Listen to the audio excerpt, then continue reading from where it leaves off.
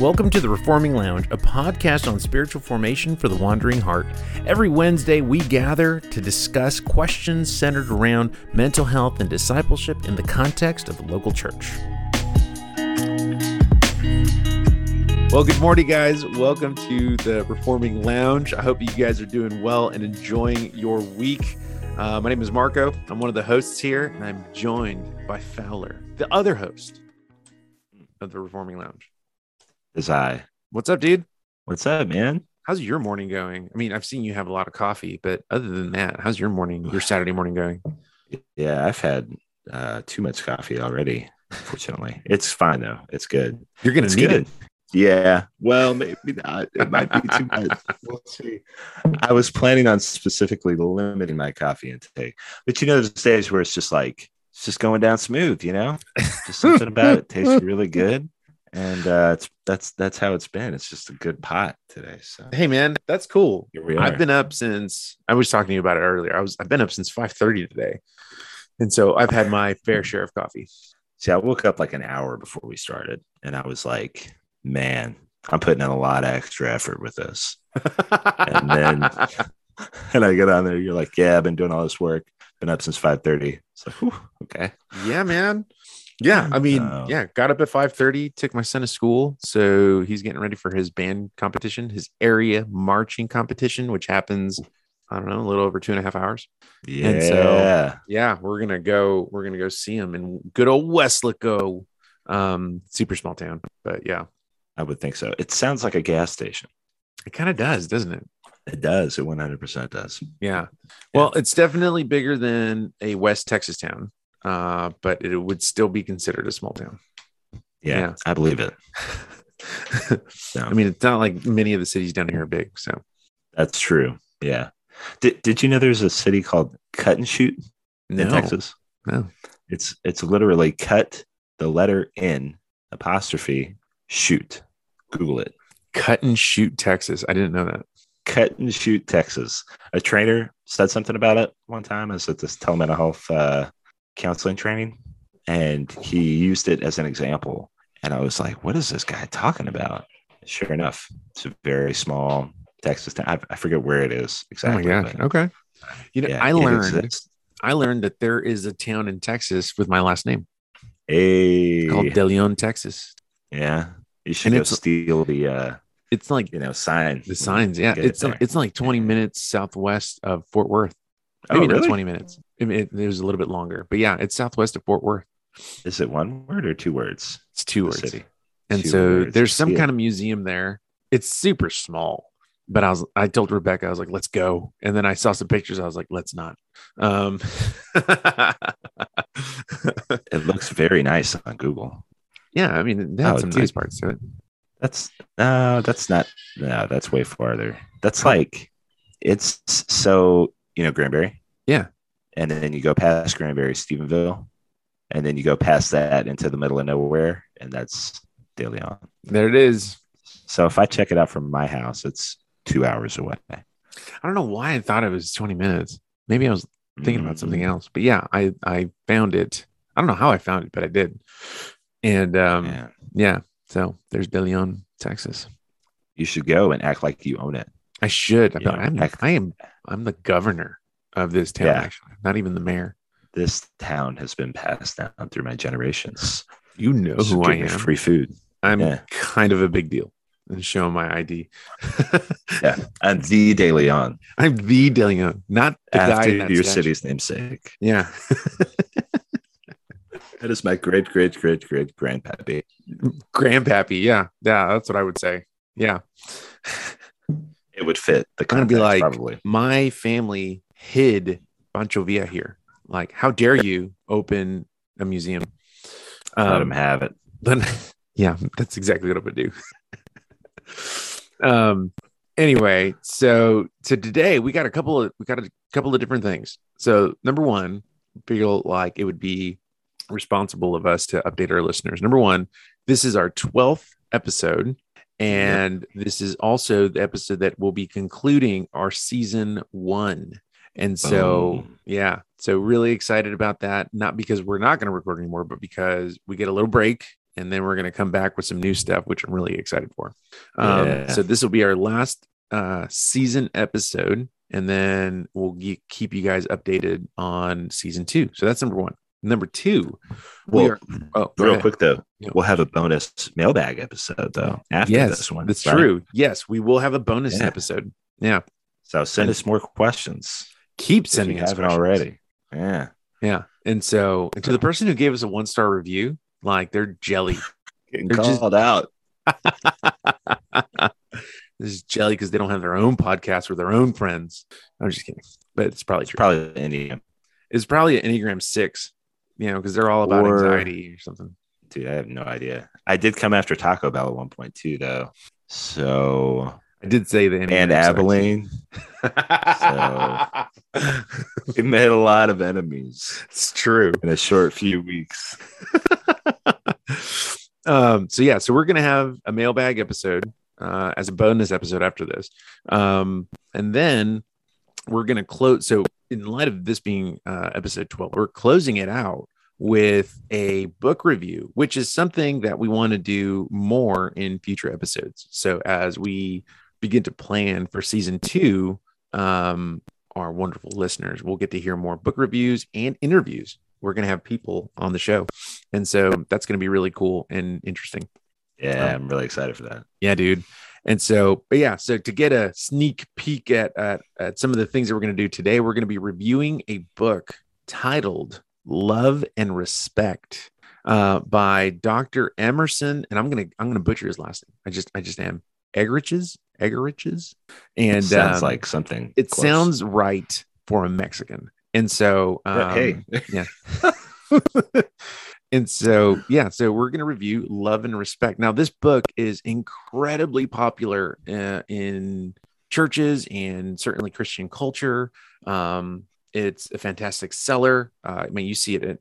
You see it everywhere. You see it recommended in counseling, like Christian counseling. I want to say centers, but like counseling organizations, nonprofits, they're constantly recommending this. Several of the people that you've met have read this. You have read it and you have some thoughts on it. But apart from all of that, even people in my congregation have at one time or another spoken about the kind of impact that this book had on some level of thinking concerning relationships, but in particular marriage. And so, as we move forward, we're going to periodically review books and all that stuff. And so we're going to open up with Love and Respect. And so with that being said, it's really popular, seems to have helped a lot of people, seems to have impacted a lot of people, make them think one way or another. And you've read this and have gone over it a good deal, way more than I have. And you have in an overview, you have some personal thoughts. I do. Concerning Love and Respect and its validity in the context of, I guess, marriage, I suppose. Yeah. So how about this? How about you start us on this general overview of Love and Respect? Give us some of your opinions, and then we'll talk a little bit more about perhaps self-help books, and then specifically some concerns with Love and Respect. Maybe I might follow that order. Yeah. But maybe not. Yeah. We'll see. So. Well, let me reiterate what you said, though, because I'm sure that this book has helped some people. And if that's the case, that's great. So if you're listening and it's helped you, I'm glad about that. I feel like the roles have switched where you were way more generous with the Enneagram. And I was like, this sucks, but I hope if it's helped you, that's fine. And now here we are with Love and Respect. And I'm like, yeah, I think it's helped some people. And you're like, I got some stuff to say. So the how the turntables. So. Yes. Yeah. Well, because I believe that God can use evil things to do good things. Right. Yes. And there's, he quotes Gottman, sort of. For those who don't know who Gottman is, how would you introduce Gottman?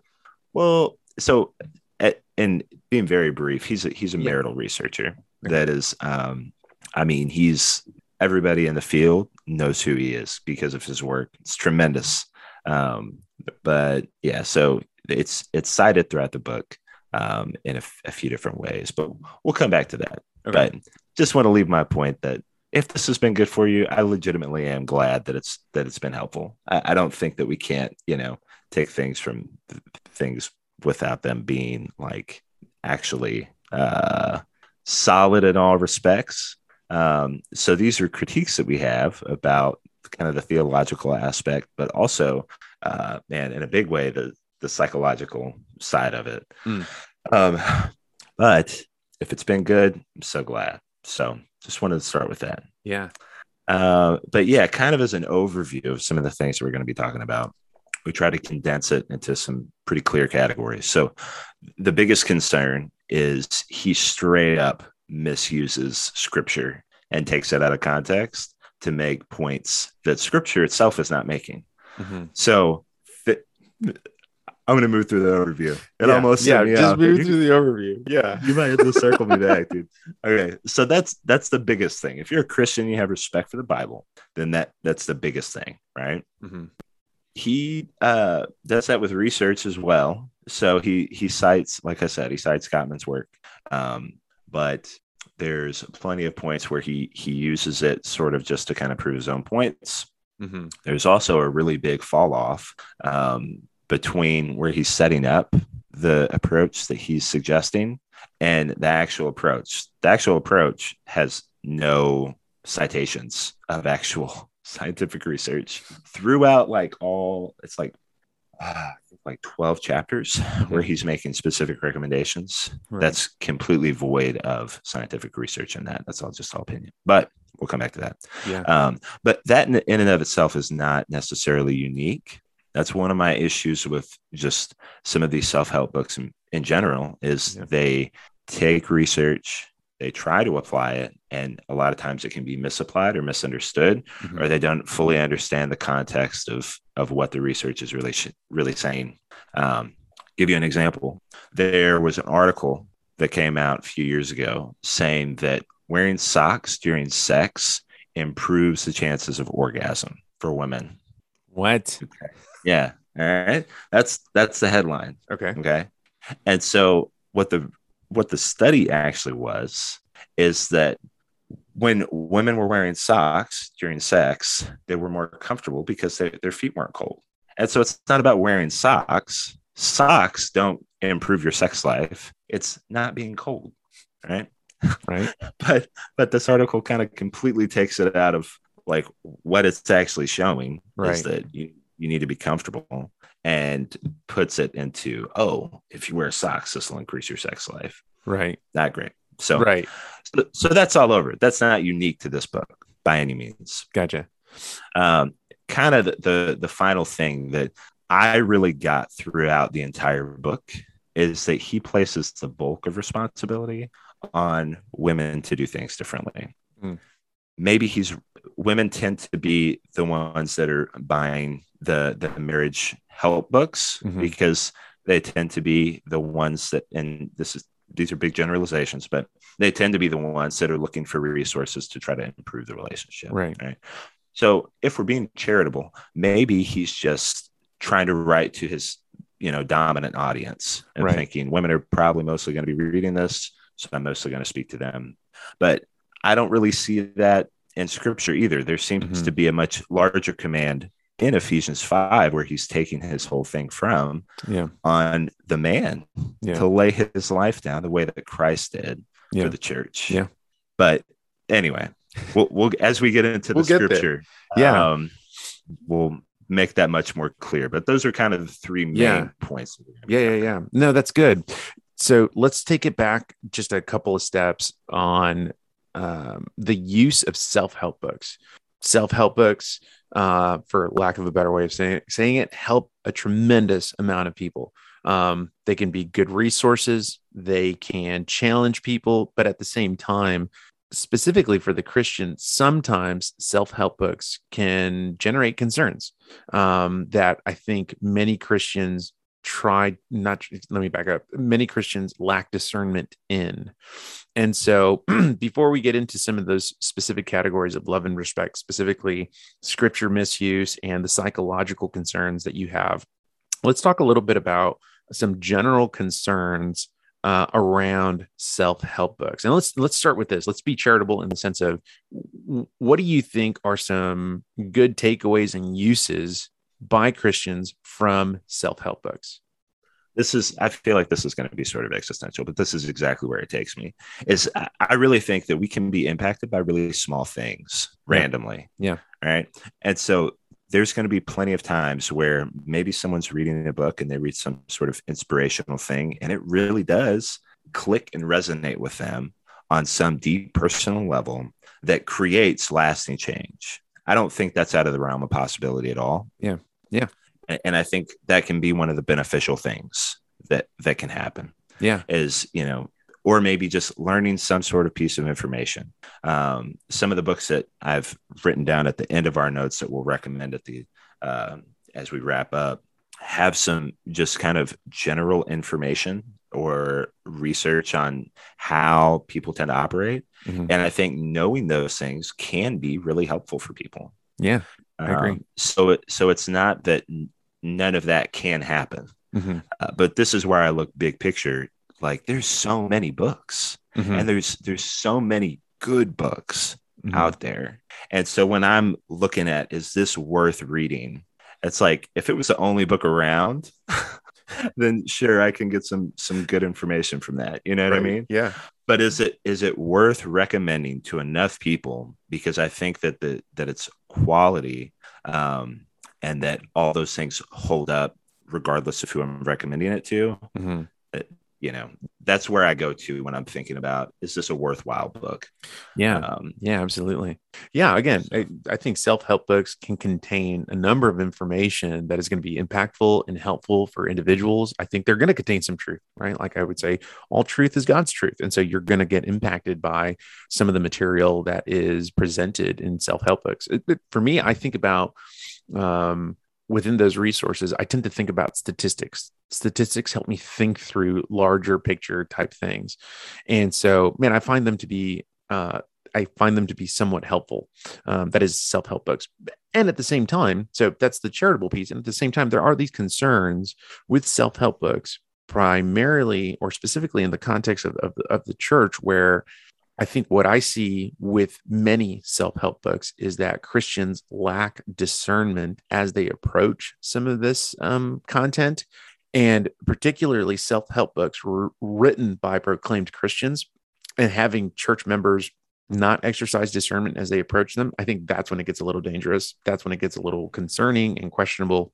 Yes. Because as we're going to note in a little bit, sometimes scripture is just taken out of context. Yes. And it may not necessarily be something, I don't want to say, like, it may not necessarily be something heretical. It's just not what's happening in the context. And so me as a church member, I'm going to take it and apply it in a way that it actually wasn't meant to be applied. Mm-hmm. And so, but I think the issue with that isn't so much the self-help book, it's my lack of discernment in approaching books. Yeah. That's good. Yeah. And I get why people do it too, because I think that books like that, self-help books in general, and even just the Christian living books, they can feel a little bit more approachable than scripture, especially if there's lack of discipleship and, added on top of this Christian culture where you're supposed to know what the Bible says and means. And there's not really space for, I don't get this, or I don't believe this. Help me understand this. Help me wrap my head around this. Yeah. Right? Yeah. And so it's like, hey, I can read this, other book instead, and it's just more palatable. And so it makes sense why people would kind of slip into that. Yeah, absolutely. And especially in like with the content and approach of self-help books, it almost like someone else has done the research for my sanctification. So just tell me what to do. And so again, I think that points back to my lack of discernment. I think that points back to my lack of knowledge of what God says in his word. And instead I'm kind of just being a consumer. Now, clearly we're not saying that Christians shouldn't read books outside of the Bible. There are tons of books that they should be reading that we're even going to recommend. That's not what we're saying. However, when we lack knowledge of what scripture teaches, when we lack discernment because we're not in God's word, it's just going to make it difficult for us to distinguish good from evil, clever use and misuse of scripture, it's going to make it difficult for us to make a distinction between right and wrong. Right. And so when I approach a self-help book with that kind of mentality, I'm kind of really just glad someone else has done the work for me. And so even though it may be challenging for me, someone else has done kind of the work. So just tell me what to do so I can do it. Right. Right. Yeah. And when you're in a really difficult, like if we're focusing on marriage books, if you're in a really difficult place with your relationship, dude, that's hard. You know, when people are really struggling in their marriage and maybe they're not getting great things from their community, or maybe they're getting good things that are hard to sit with. Right? Yeah. Then it makes sense that they would look to try to find solutions, which is actually one of the things that bothers me about self-help books in general, is it's predominantly distressed couples, like that would be categorized as like clinically distressed couples that are seeking these things out. And so that impacts how you're able to discern it also, because if you're coming from this place of hurt or resentment, or just long seasons of disconnectedness in your marriage, then I think it's kind of easier to want to find something that these self-help books can offer in an explicit way. But really, I think it just fans the flames of the problem, because it just adds to the list of, okay, all we need to do is I'm going to follow my list. You're going to follow your list, and then we'll feel better about our relationship. But it doesn't work that way. Yeah. And so if you're in a relatively good relationship already and you take pieces of this of, oh man, I hadn't really thought about it in this way, maybe I can love my wife differently in this way, that's great. But if you're in a really unstable relationship, maybe on the brink of the relationship falling apart, all this really does is add to the list of things that you're upset with your partner about. So. Yeah, I tend to think about what you said, like the majority of couples who, in the context of marriage and relationships, the majority of couples who approach books like this tend to be already experiencing some sort of distress. And I tend to think about how spiritually exhausting that can be. You generate this list, you generate content from a book, and it's, hey, if you do this and I do this, we'll be good. And so you see couples work through those things, and then things don't get better. And it impacts how we view God, how we view scripture, how we view one another, right? Particularly Christian couples. And so it impacts how we live, because I'm doing all of the things, or at least I'm trying to do all of the things, and nothing seems to be working. I don't know that God is in it with us, or I don't know that this is what God would want for us. And so you find so many different couples who are spiritually exhausted, spiritually depressed, and depleted because they are trying to stick to the list of trying to make things work. And really, they're coming out on the other side just completely exhausted and depleted. Yes, dude. We need to sit in that for a second. Let me repeat what you. I want to sit. Okay, because like that is exactly how I see it play out. Is we're doing these things and we're still not getting better. We must just not be right for each other. Yeah, dude, that is such a painful place for people to be. Yeah, right. And I think it's even worse. I mean, like this aspect that you're talking about spiritual exhaustion, because it's like, if you're a Christian and you're reading this book and you're doing these things and it's still not getting any better, maybe it's not even just your marriage. What does that say about your faith? Yeah. It can leave you in a place where maybe you're not even just feeling like you're a bad spouse or your marriage is broken, but you feel like you're a bad Christian. Yeah. Which is anti-gospel. Exactly. Man, it makes you feel like you're not a Christian, or man, like you said, what does it say about my faith? It puts you in a place where it's not even that you're doubting things. It's that you begin to think like, was God ever present to begin with? And so, man, now you're looking on top of spiritual exhaustion and depletion. Now you're thinking about guilt and shame, whether it's been on decisions that you've made, whether it's been the posture that you've been carrying. And man, that is such, I think you said it really well. That's such a painful place for people to be in, because what they need the most in that moment is going to be the gospel. Like that's the only thing that's going to help sustain them. Now, I think, and this might be a conversation for later, but I think people might hear that and say, okay, well, then how does the gospel impact my marriage? When the truth is, I think sometimes too many people are approaching the gospel like they would approach a self-help book. Like, if God is for me, then tell me what is it that I need to do? I'm like, well, actually, it's going to begin with you and the condition of your heart. And so that's a little bit of the different approach than a self-help book. But I think a lot of times, in my experience, I've seen couples approach the gospel as if the gospel is a self-help message, and it's a reminder that this isn't a self-help message. This is a rescue.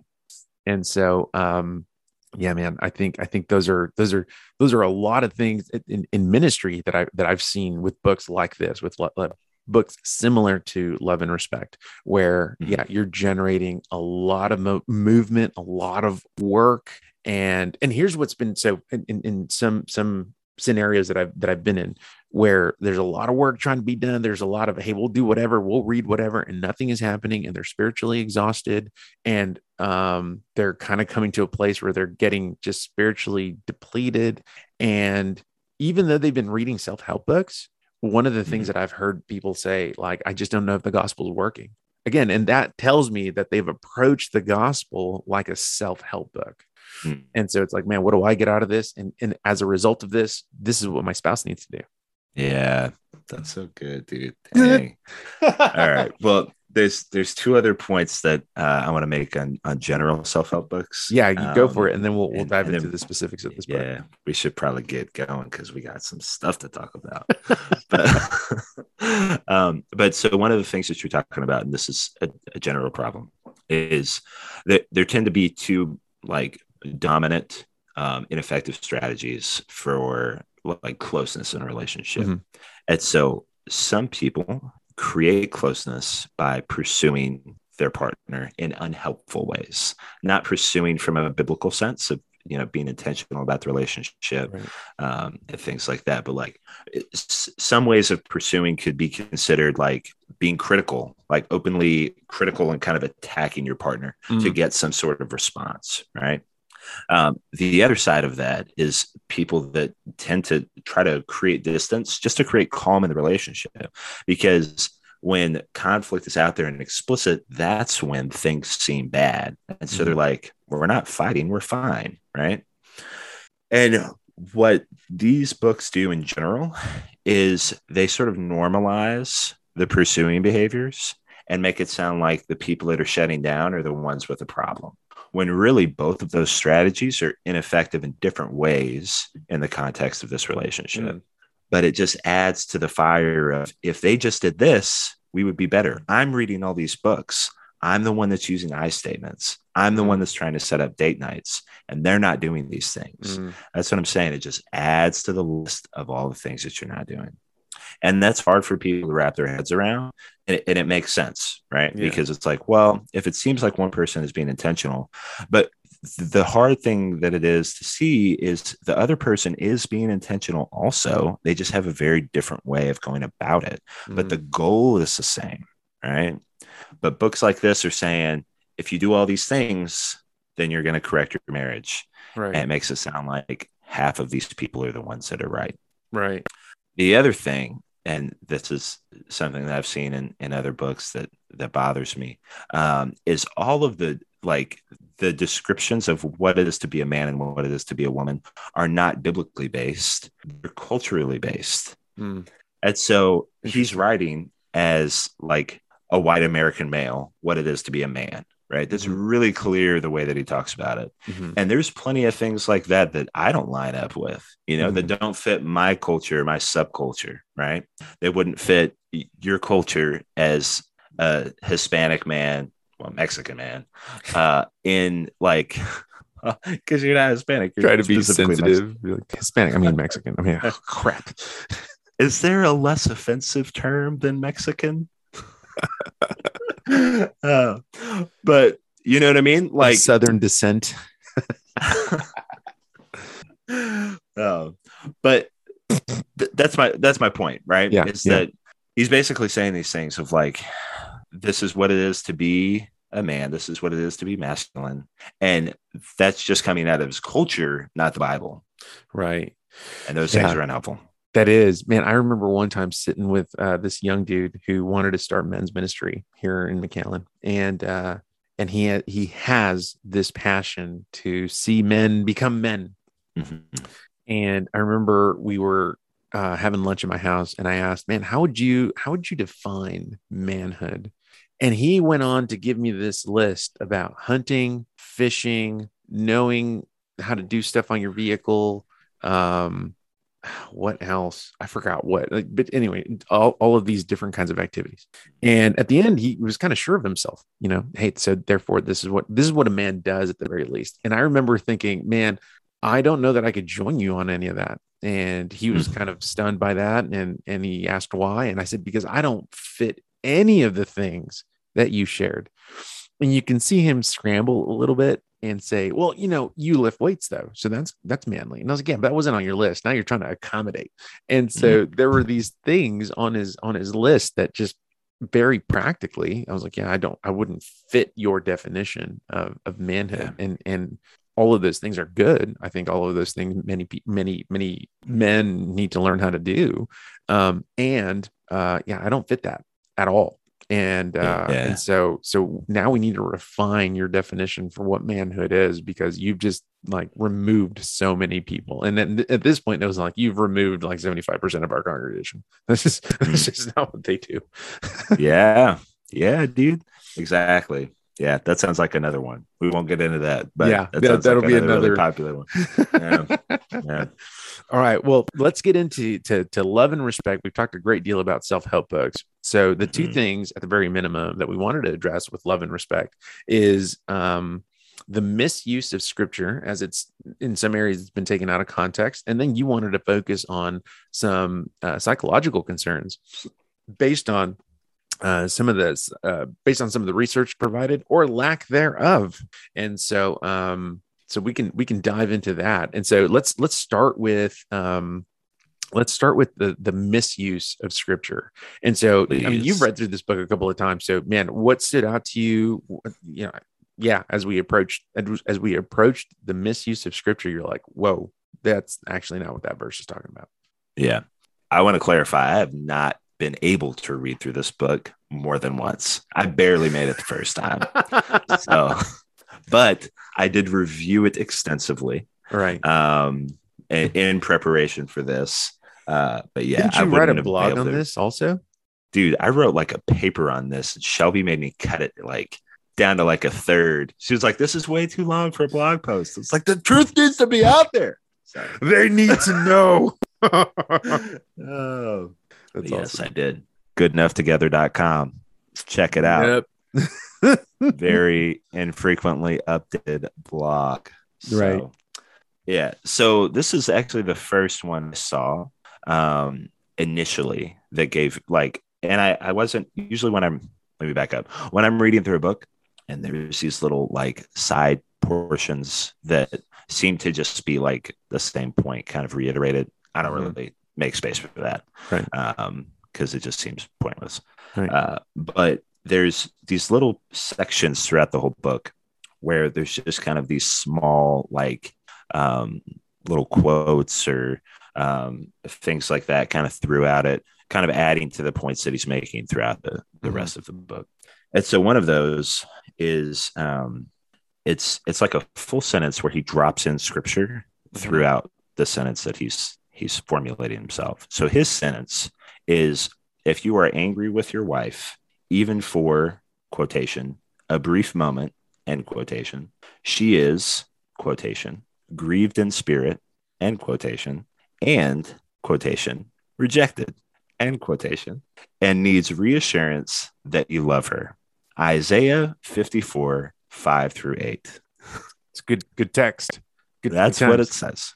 And so when I read that, I'm thinking that I think it's framed in a way that says Isaiah 54 is talking about marriage. And it's talking about how if you do this to your wife, then you're going to damage her, right? Yeah. What is Isaiah 54 talking about, Marco? Well, let me read. What is it? Is Isaiah 54? It was 5-8. Let me read that. So Isaiah 54, 5-8.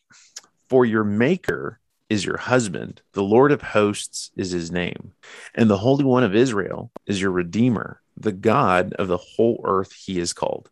For the Lord has called you like a wife deserted and grieved in spirit, like a wife of youth when she is cast off, says your God. For a brief moment I deserted you, but with great compassion I will gather you. In overflowing anger for a moment I hid my face from you, but with everlasting love I will have compassion on you, says the Lord your Redeemer. Yeah, so Isaiah 54 deals with sorry, my wife is texting me. Isaiah 54 deals with God's discipline towards Israel in the midst of exile and how he will essentially gather them as a result of his compassion. So it's a verse on discipline as a result. It's a result of discipline in light of Israel's sin. Mm-hmm. Right. That's why that's why he writes, for a brief moment I deserted you, in overflowing anger for a moment I hid my face from you. So Israel was doing what they wanted to do. Israel was rebelling against God. And so God in his compassion disciplines Israel, and in his compassion has grace on Israel. So God rejects Israel in this text. Yeah. And he's angry with Israel? Yeah. Interesting.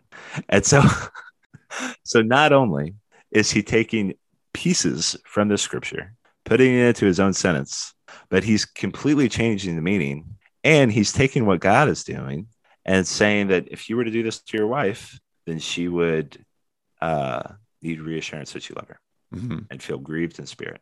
So he's saying, if you reject your wife the way that God rejects your wife, and to be clear, I'm not suggesting you should always reject your wife, but I'm saying there's going to be moments of rejection in a relationship. That's a natural thing, right? Mm-hmm. But he's making it sound like if you do this at all, then your wife is just going to kind of fall to pieces, right? Yeah. And he's using a text where God is rejecting Israel because of his anger to make this point. Yep. Dude, that is like, I don't know. I mean, how does that land on you as a pastor? Just because of the stuff that I've read in the scripture about the higher standards for pastors, that scares the mess out of me that somebody would say that. Yeah. It's like he read that and he was like, what can I take from this to fit my own needs? Right. Right. Yeah. That's horrifying. Yeah.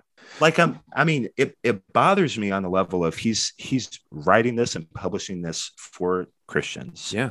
Right. So not only is he misleading the flock, but dude, it concerns me for him. Mm-hmm. Like that he could be that bold and reckless with scripture that he says is authoritative. Yeah. Yeah. That's and crazy. So, man, it is. It's ridiculous because when you here's the issue with eisegesis. When you isolate one scripture and you lead it to say something you want it to say that it doesn't. And so that's the problem with isolating passages and isolating verses. It's that you essentially take the context out of the whole thing, out of the verse, out of the chapter, out of the book. And so at that point, what we're doing is we're manipulating scripture to fit our need. We're manipulating scripture in a way to communicate something that you should be doing, you shouldn't be doing, that you should be thinking about, that you shouldn't be thinking about, when that's not what's actually happening. And so it actually, the crazy thing is, as people think they're drawing closer to God, they're actually not. Yeah.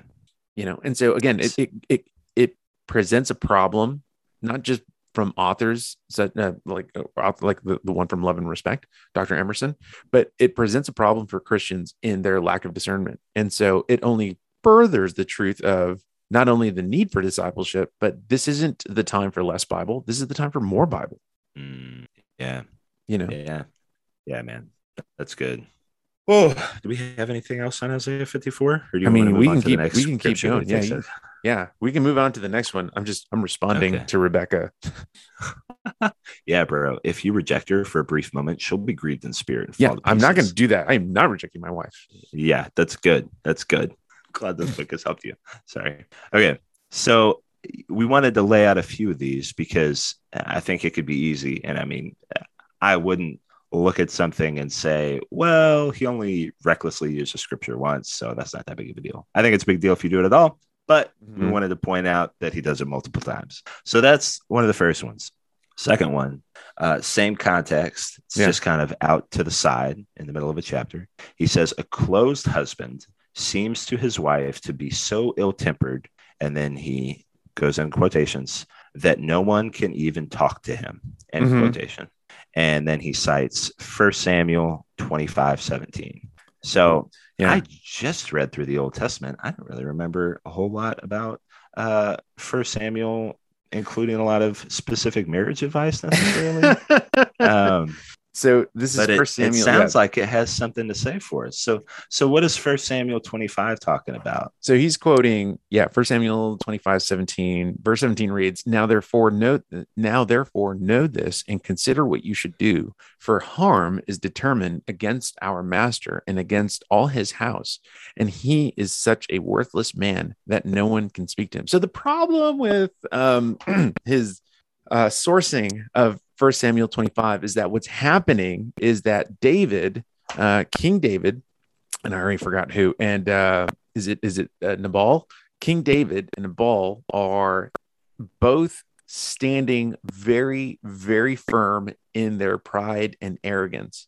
And it is actually Nabal's wife, Abigail, who comes out and diffuses the whole situation, because these two individuals are angry that they're not getting their way, and they got beef with one another, and the one that diffuses it is Abigail.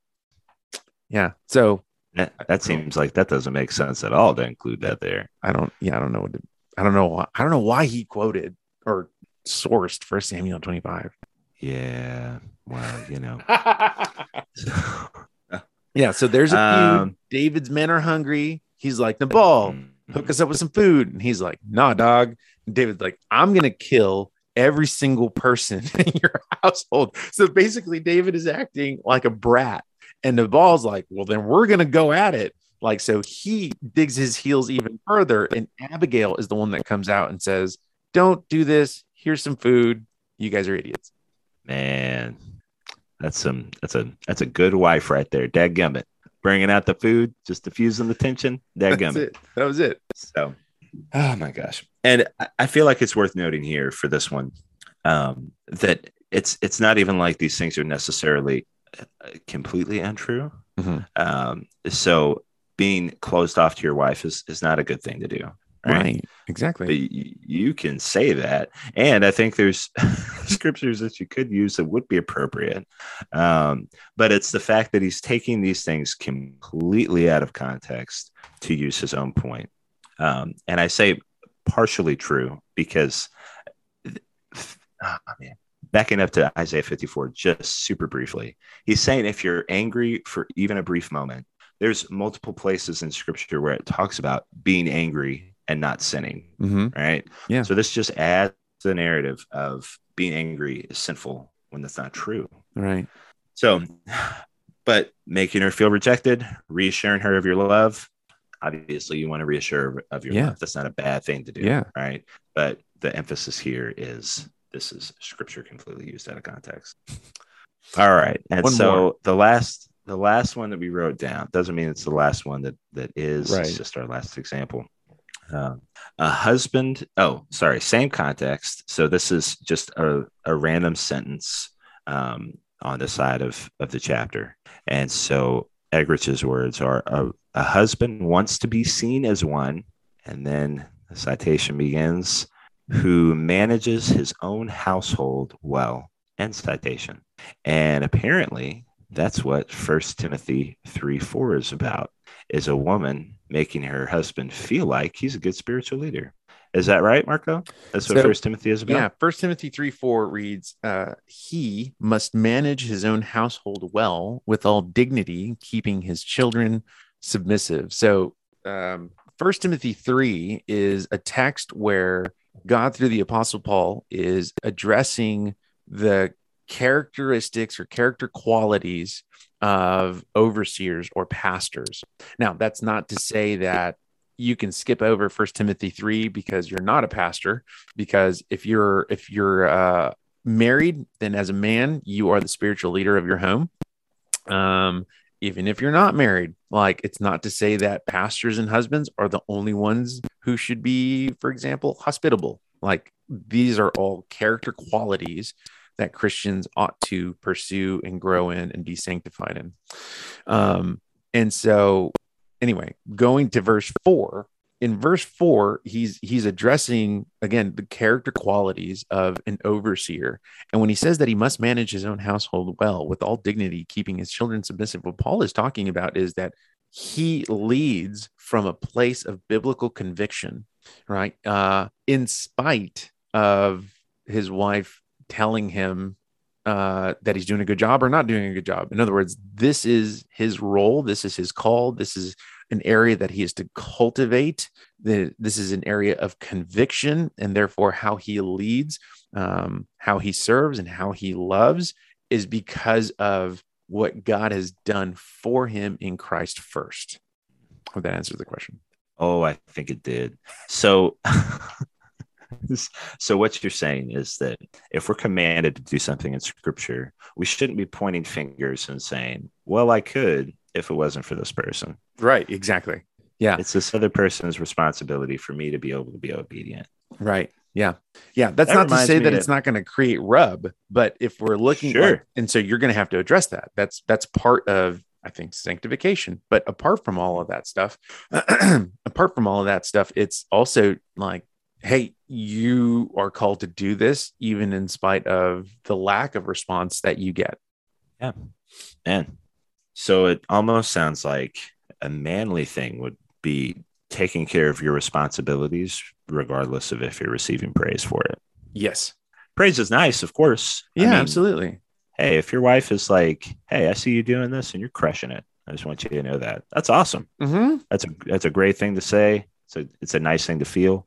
But yeah, this is one of those ones where I'm talking about putting far too much responsibility on the wife, because clearly the passage is a command to the man to do these things, not to the wife to make him feel as if he's doing these things.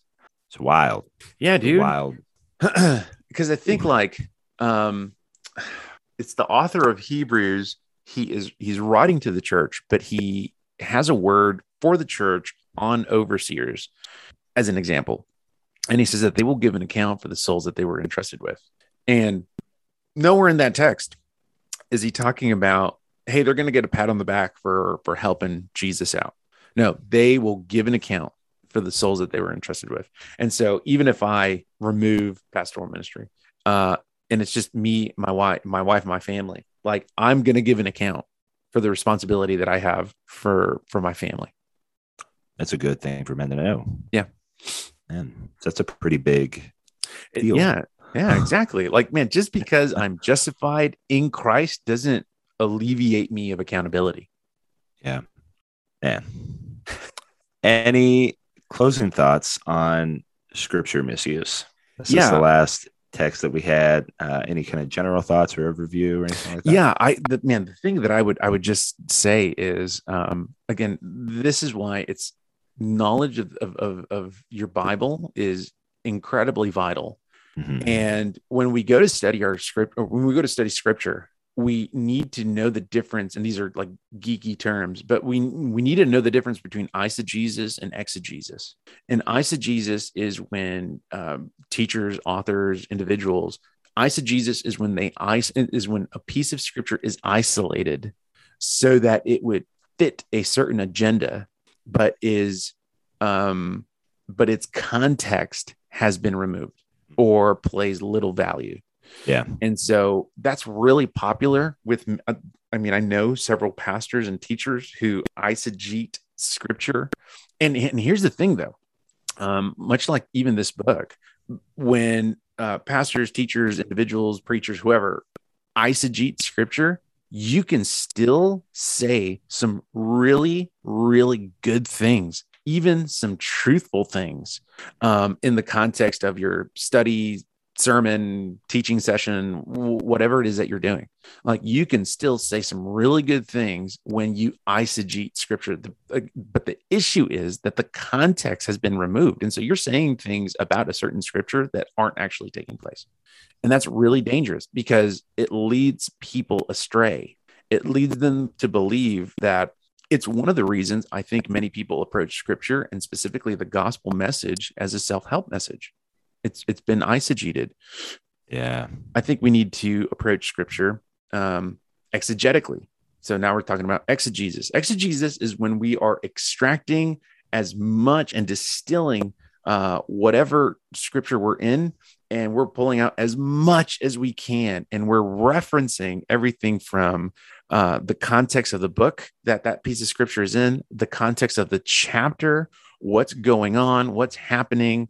We are using other scriptures to interpret what that one piece of scripture is saying, so that we have a full picture of what's going on, so that we would in fact know, is there application to this? In other words, are there things I ought to do, or is there simply implication in that I need to sit and believe? And again, I think a lot of times, and I've said this even in my congregation, I think a lot of times people are just looking for give me the list of things that I need to do. And the truth is that sometimes scripture leads us to a place of implication where what you need to do is simply receive grace. There's not anything else for you to do. Yeah. And so I think that is the significance and the importance of exegesis compared to eisegesis. Yes. One other piece that I wanted to add on eisegesis. Yeah. That's how cults start. Yes. Yeah. So that's dangerous. You don't want to be in a cult. Yeah. Not a good thing. So, you don't want to be in a cult. Cults aren't great, bro. Not good. So I just want to say that explicitly. Cults are not good. So making it clear, sending clear messages. Nice. To be received clearly. So for you, that's for you. Yeah. Just wanted you to know. So looking out for you, man. Thanks.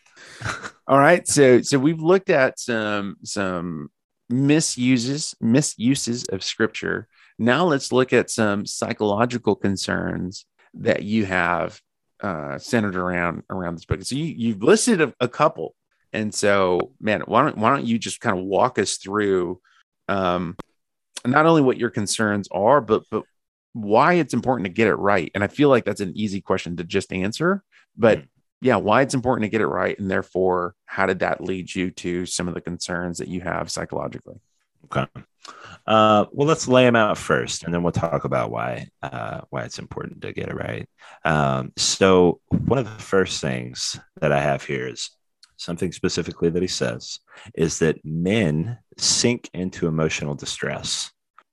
So he's making it sound as if women are always comfortable under emotional distress, and men are the ones that get overwhelmed if they're in emotional distress. That's straight up untrue. Men and women sink under emotional distress and respond in different ways. Yeah. But those ways are not based on that. Those ways have nothing to do with gender. Those ways are based on ways that we experience loving relationships when we grow up, ways that we experience loving relationships in adulthood, traumas that we could have experienced, just a multitude of life experience is where this stuff comes from. It has nothing to do with if you're a male or a female. That being said, socialization is a factor as well. Right. And so we're constantly being told what it is to be a man. And so a predominant view, especially in American culture, is that men aren't emotional and that they need to just suck it up if they're feeling their emotions. I think because of that, there is research that shows from John Gottman, an American researcher, that men tend to be the ones that end up shutting down. But women still do it. But backing up to the overall point, shutting down is one way to respond to emotional distress. Getting amped up or hypercritical, these pursuing behaviors that I was talking about earlier, those come out of feeling emotional distress.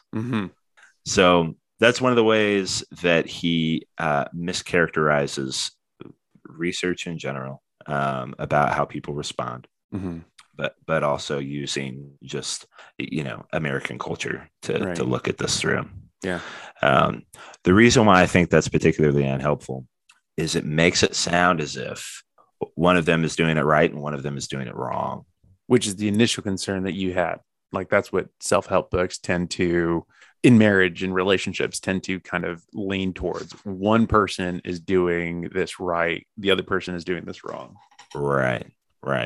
And My wife's coming. Oh, that's fine. Hey, Rebecca. She's leaving.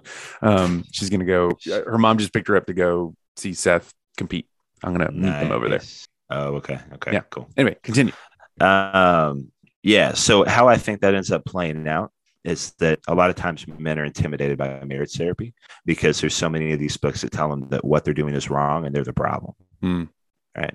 Mm-hmm. And so then they expect to go into marriage therapy and be told that they need to stop doing these things and they'll have a better marriage. It's really intimidating. Yeah. Because the other thing is we respond the way that we respond because that's what we know how to do. Right. And based on conversations that we've had, we don't fall into this category. Mm-hmm. We respond to the stress in ways that he would describe women as falling into the stress. Yeah. We pursue it. We want to talk about it. Right. Yeah. And so the other thing is I see this coming out where men have actually had experiences where they've gone to marriage counseling and they have been told that if they would stop shutting down, that their marriage would be better. And that's just untrue. Right. It's a strategy that's being used that's as ineffective as pursuing too intensely. Wow. So it's not that just one partner needs to change. It's that both partners impact each other. Mm-hmm. When one shuts down, the other one naturally pursues more intensely. So that's good. Yeah. The more that you pursue, the more the other person shuts down. Right. So, but that's a natural process that happens. Would that be the definition of stonewalling? Stonewalling, shutting down. Yeah, that's a way to use it.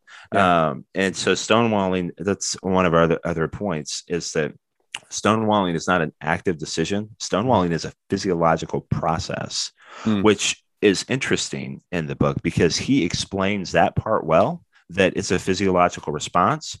I think what he doesn't understand is that means that it's not something that you can just decide not to do. Right. It's not an active decision that's being made of, well, I'm just going to shut it down. Right. It's your body responds in that way. And so you can tell someone all you want, hey, just don't do this. And a lot of times they know that, but they don't know how to not do that. Right. Mm-hmm. So that's a lot of what I do in therapy is we work on those things in the moment because there's some deep work that needs to be done for that to be able to change. Right. That is not going to be impacted by a book telling you not to do it. Right. Yeah. So one of the additional concerns that you have, you may have already touched on this, but I was curious, could you expand on the two acronyms that he uses, couple for men and chairs for women? Yeah. Let's do that briefly because is that like one of those we could talk about it forever? Well, we just have so much written down that I was like, I think if we get into the weeds of those individual acronyms, that might take too much time. Cool. But so he uses these two acronyms. Couple is what he says is how to spell love to your wife. Is how to How to spell love to your wife is this acronym couple, which C stands for closeness, O stands for openness, U stands for understanding, P stands for peacemaking, L stands for loyalty, and E stands for esteem.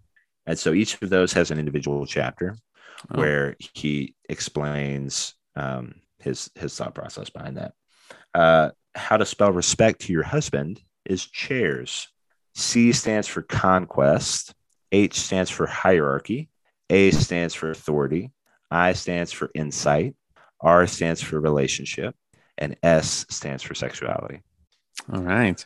So that's where we get into, if you do these things, you'll have a better relationship. Right. These are the things that a man needs to do. These are the things that a woman needs to do. It'll make your partner feel loved. Dang. What happens every single time in marriage therapy is if you give people a list to do, one partner is more likely to do it than the other. Right. And when the other partner doesn't do it, adds to the idea that this person doesn't care about me because they're not doing these things. Right. Yeah. Yeah. They have this list that they're supposed to do. They're not showing their level of commitment to me. They're not showing that they're loyal to me. She's not engaged with my level of sexual desire enough. Right. But here's the thing is that when you have an insecure relationship where we have what we would call insecure attachment, which a lot of people do. I myself do. Shelb and I have stuff that we work on, right? This is not an abnormal thing. Okay. This is a large majority of the population. Yeah. Has these strategies that they use because of experiences that they've had growing up. Right. And we could get into some of the research on that, but that would probably get us in the weeds again. Right. But I just say that to normalize it, that if you have insecure attachment, that doesn't mean that there's some pathological issue with you. It just means that there's certain ways that you respond to distress. Right. That's not unusual at all.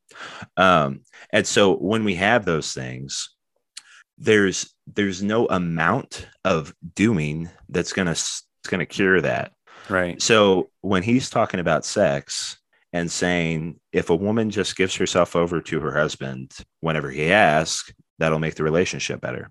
Will frequent sex improve the health of the relationship and the satisfaction of the relationship? Sure, in some ways.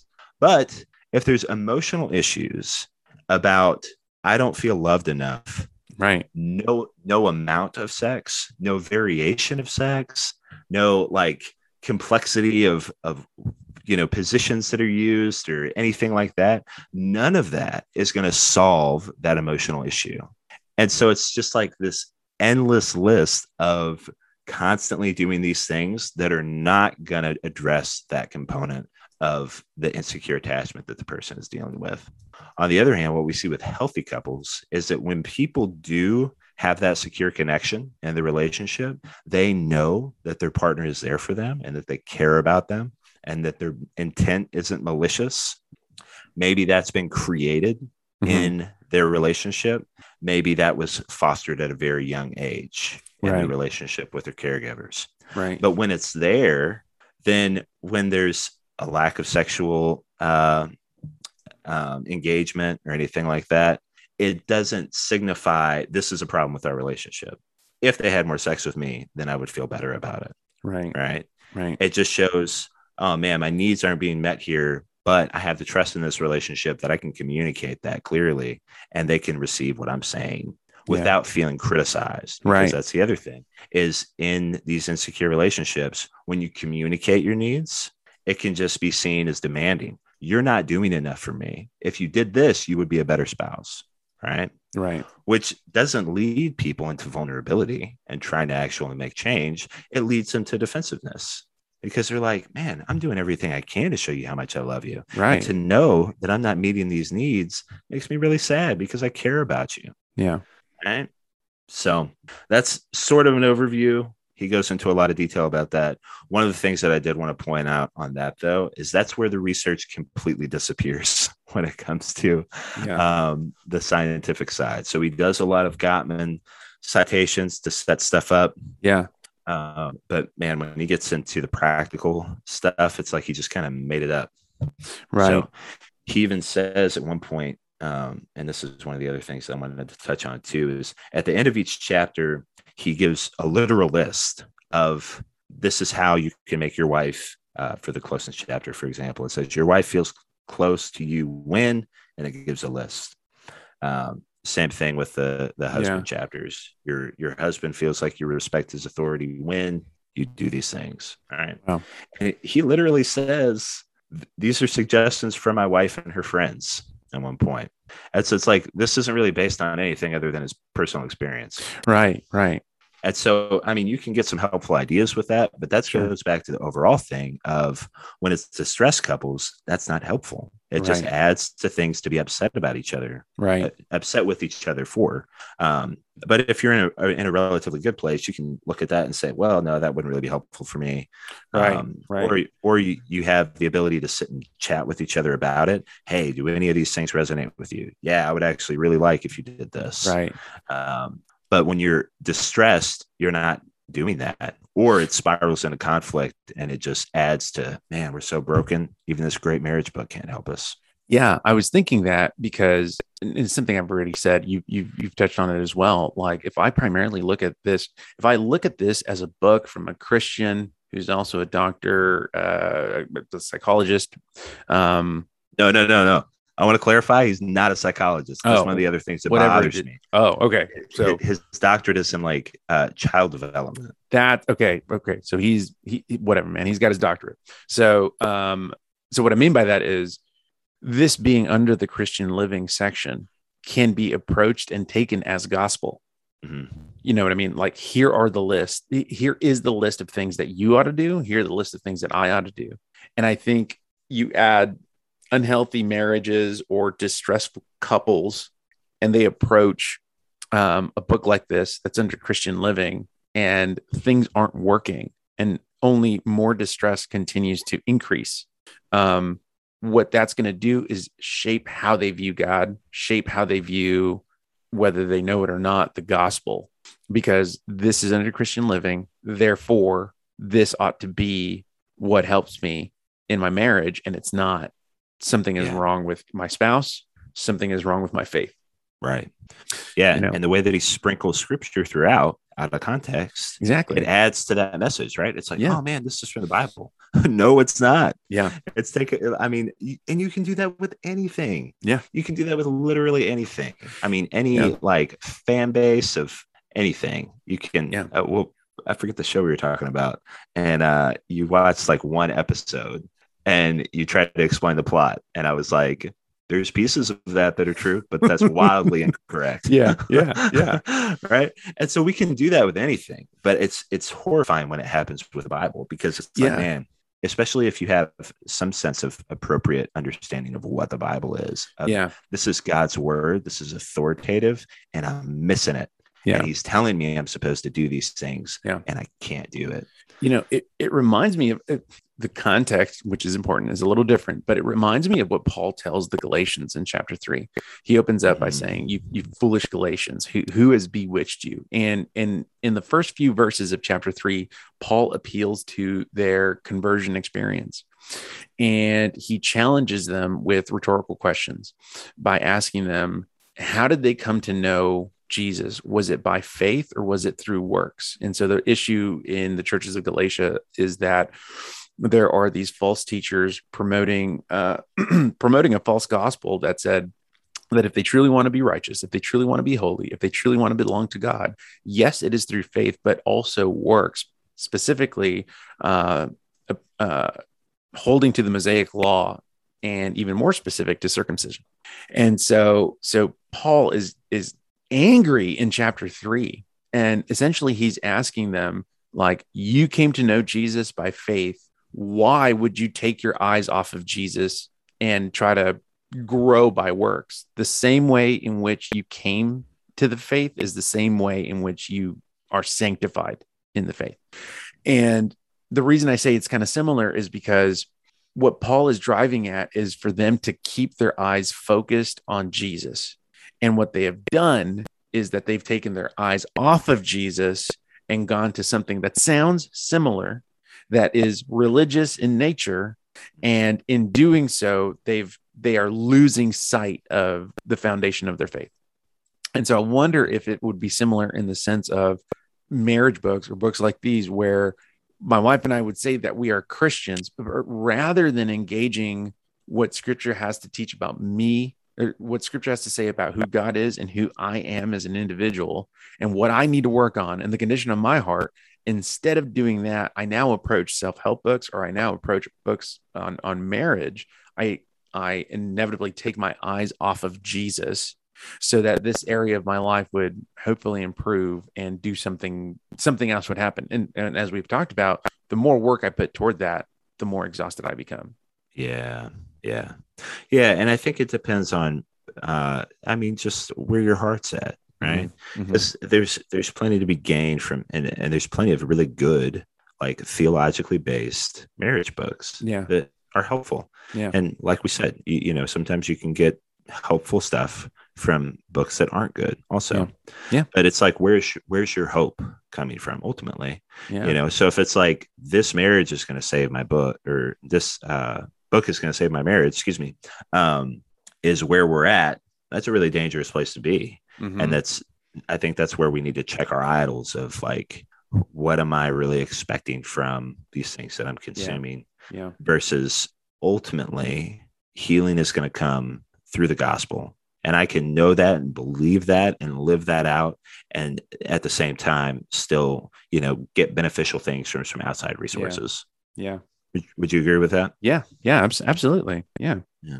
And so, man, as we wrap this up, as we've brought forth, or you've led us through some concerns with love and respect, and I know we didn't touch everything. What would be some books that we would recommend that couples who are moving towards marriage, couples in marriage, couples in premarital, like what would be some sources that we would recommend for couples? So there's a handful that I recommend to almost everybody. And so theologically, The Meaning of Marriage by Tim Keller. Dude, that's my jam. Yes. That's what I use in premarital.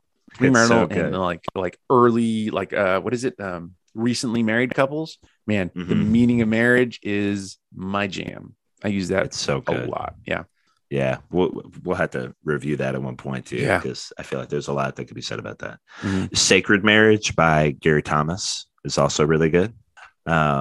He has a book for like dating couples called The Sacred Search that I think is a really helpful like pre-marriage book that's gospel centric and has some really important, difficult questions in there. And then when it comes to like scientifically based work, man, I'm all like, read original sources. So this dude keeps talking about Gottman. Read Gottman. The 7 Principles of Making Marriage Work is like 180 pages, and it's packed with helpful, practical information.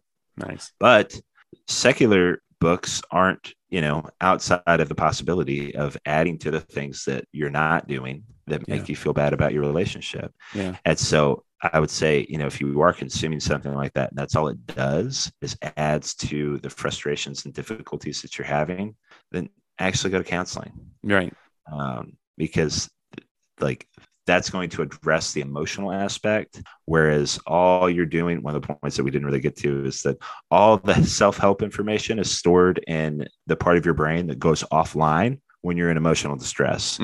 So when you're feeling overwhelmed, you're not thinking about doing all these things. That's not the part of your brain that's in use. Right. And so that it almost makes some of this stuff useless in some ways. Wow. And then there's also Created for Connection, which would be, Created for Connection, which is written by Sue Johnson, and also Kenny Sandifer co-wrote that with her. That is based on, I would say that it's a Christian version of a secular book called Hold Me Tight. Okay. By Sue Johnson. That's phenomenal. It's so good. It's so good. And it really helps you understand what's happening in the relationship that takes you off course. Yeah. I read Created for Connection. To be honest, I wasn't like blown away theologically. So it's not like it's really super deep when it comes to the theological aspect. So I kind of think whichever one you can get cheaper, just get that one. Right. But if you want to, there is like an additional chapter called Your Bond with God. And so that's kind of the added aspect of Created for Connection. And then there's scripture used throughout that I think is used appropriately. And so that's kind of a difference. But, if you're looking for the theological stuff, I just feel like go hard or go home, Yeah, man. Tim Keller, Gary Thomas. Dude, yeah. That Meaning of Marriage is a great book. Yeah. Highly recommended. Yeah. Oh, man. Well, that's our review for Love and Respect, man. I think that was great. I think we spoke a lot on it. Obviously, we could keep going because you're very passionate about this topic. Dude, I have so much more to say, but we don't want to make maybe we'll revisit it.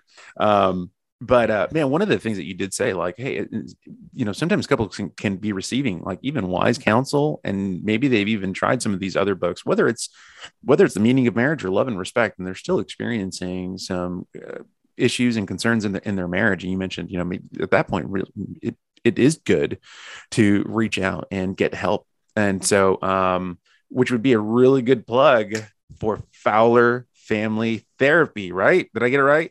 You did, yeah. I almost cut you off, but I was like, I'm going to keep hope that he's going to get this right. No, I got it right, man. I got it right. I could do it. Don't know my church's name, though. What church do I go to, Mark? City View. Hey, got it. I mean, I was there 3 weeks ago, so I better remember. Okay, so man, if people wanted a little bit more information, maybe even get like, I guess, a consulting session, or even like reach out for help, how do they find you? FowlerFamilyTherapy.com. Nice. And just on the front page there's a contact me section. And yeah, you can contact me to set up an appointment, or if you're looking for specific resources, I never have a problem making recommendations there also. Nice. Cool, man. Well, dude, thanks for sharing your thoughts on love and respect. And yeah, the last final thought would be, man, I think for whatever kind of book Christians are going to approach outside of scripture, man, Christians must use discernment. And in using discernment, that is implying that we are first finding ourselves in God's word. So yeah. All right, guys. Well, thanks so much for joining us this week. This is the end of season 1. If you are a new listener, make sure that you catch up on previous episodes, and then we will see you guys on the flip side. Yes, sir. Thank you for listening to the Reforming Lounge podcast. Follow us on social media at The Reforming Lounge on Instagram. If you have questions, we want to hear from you. Visit thereforminglounge.com.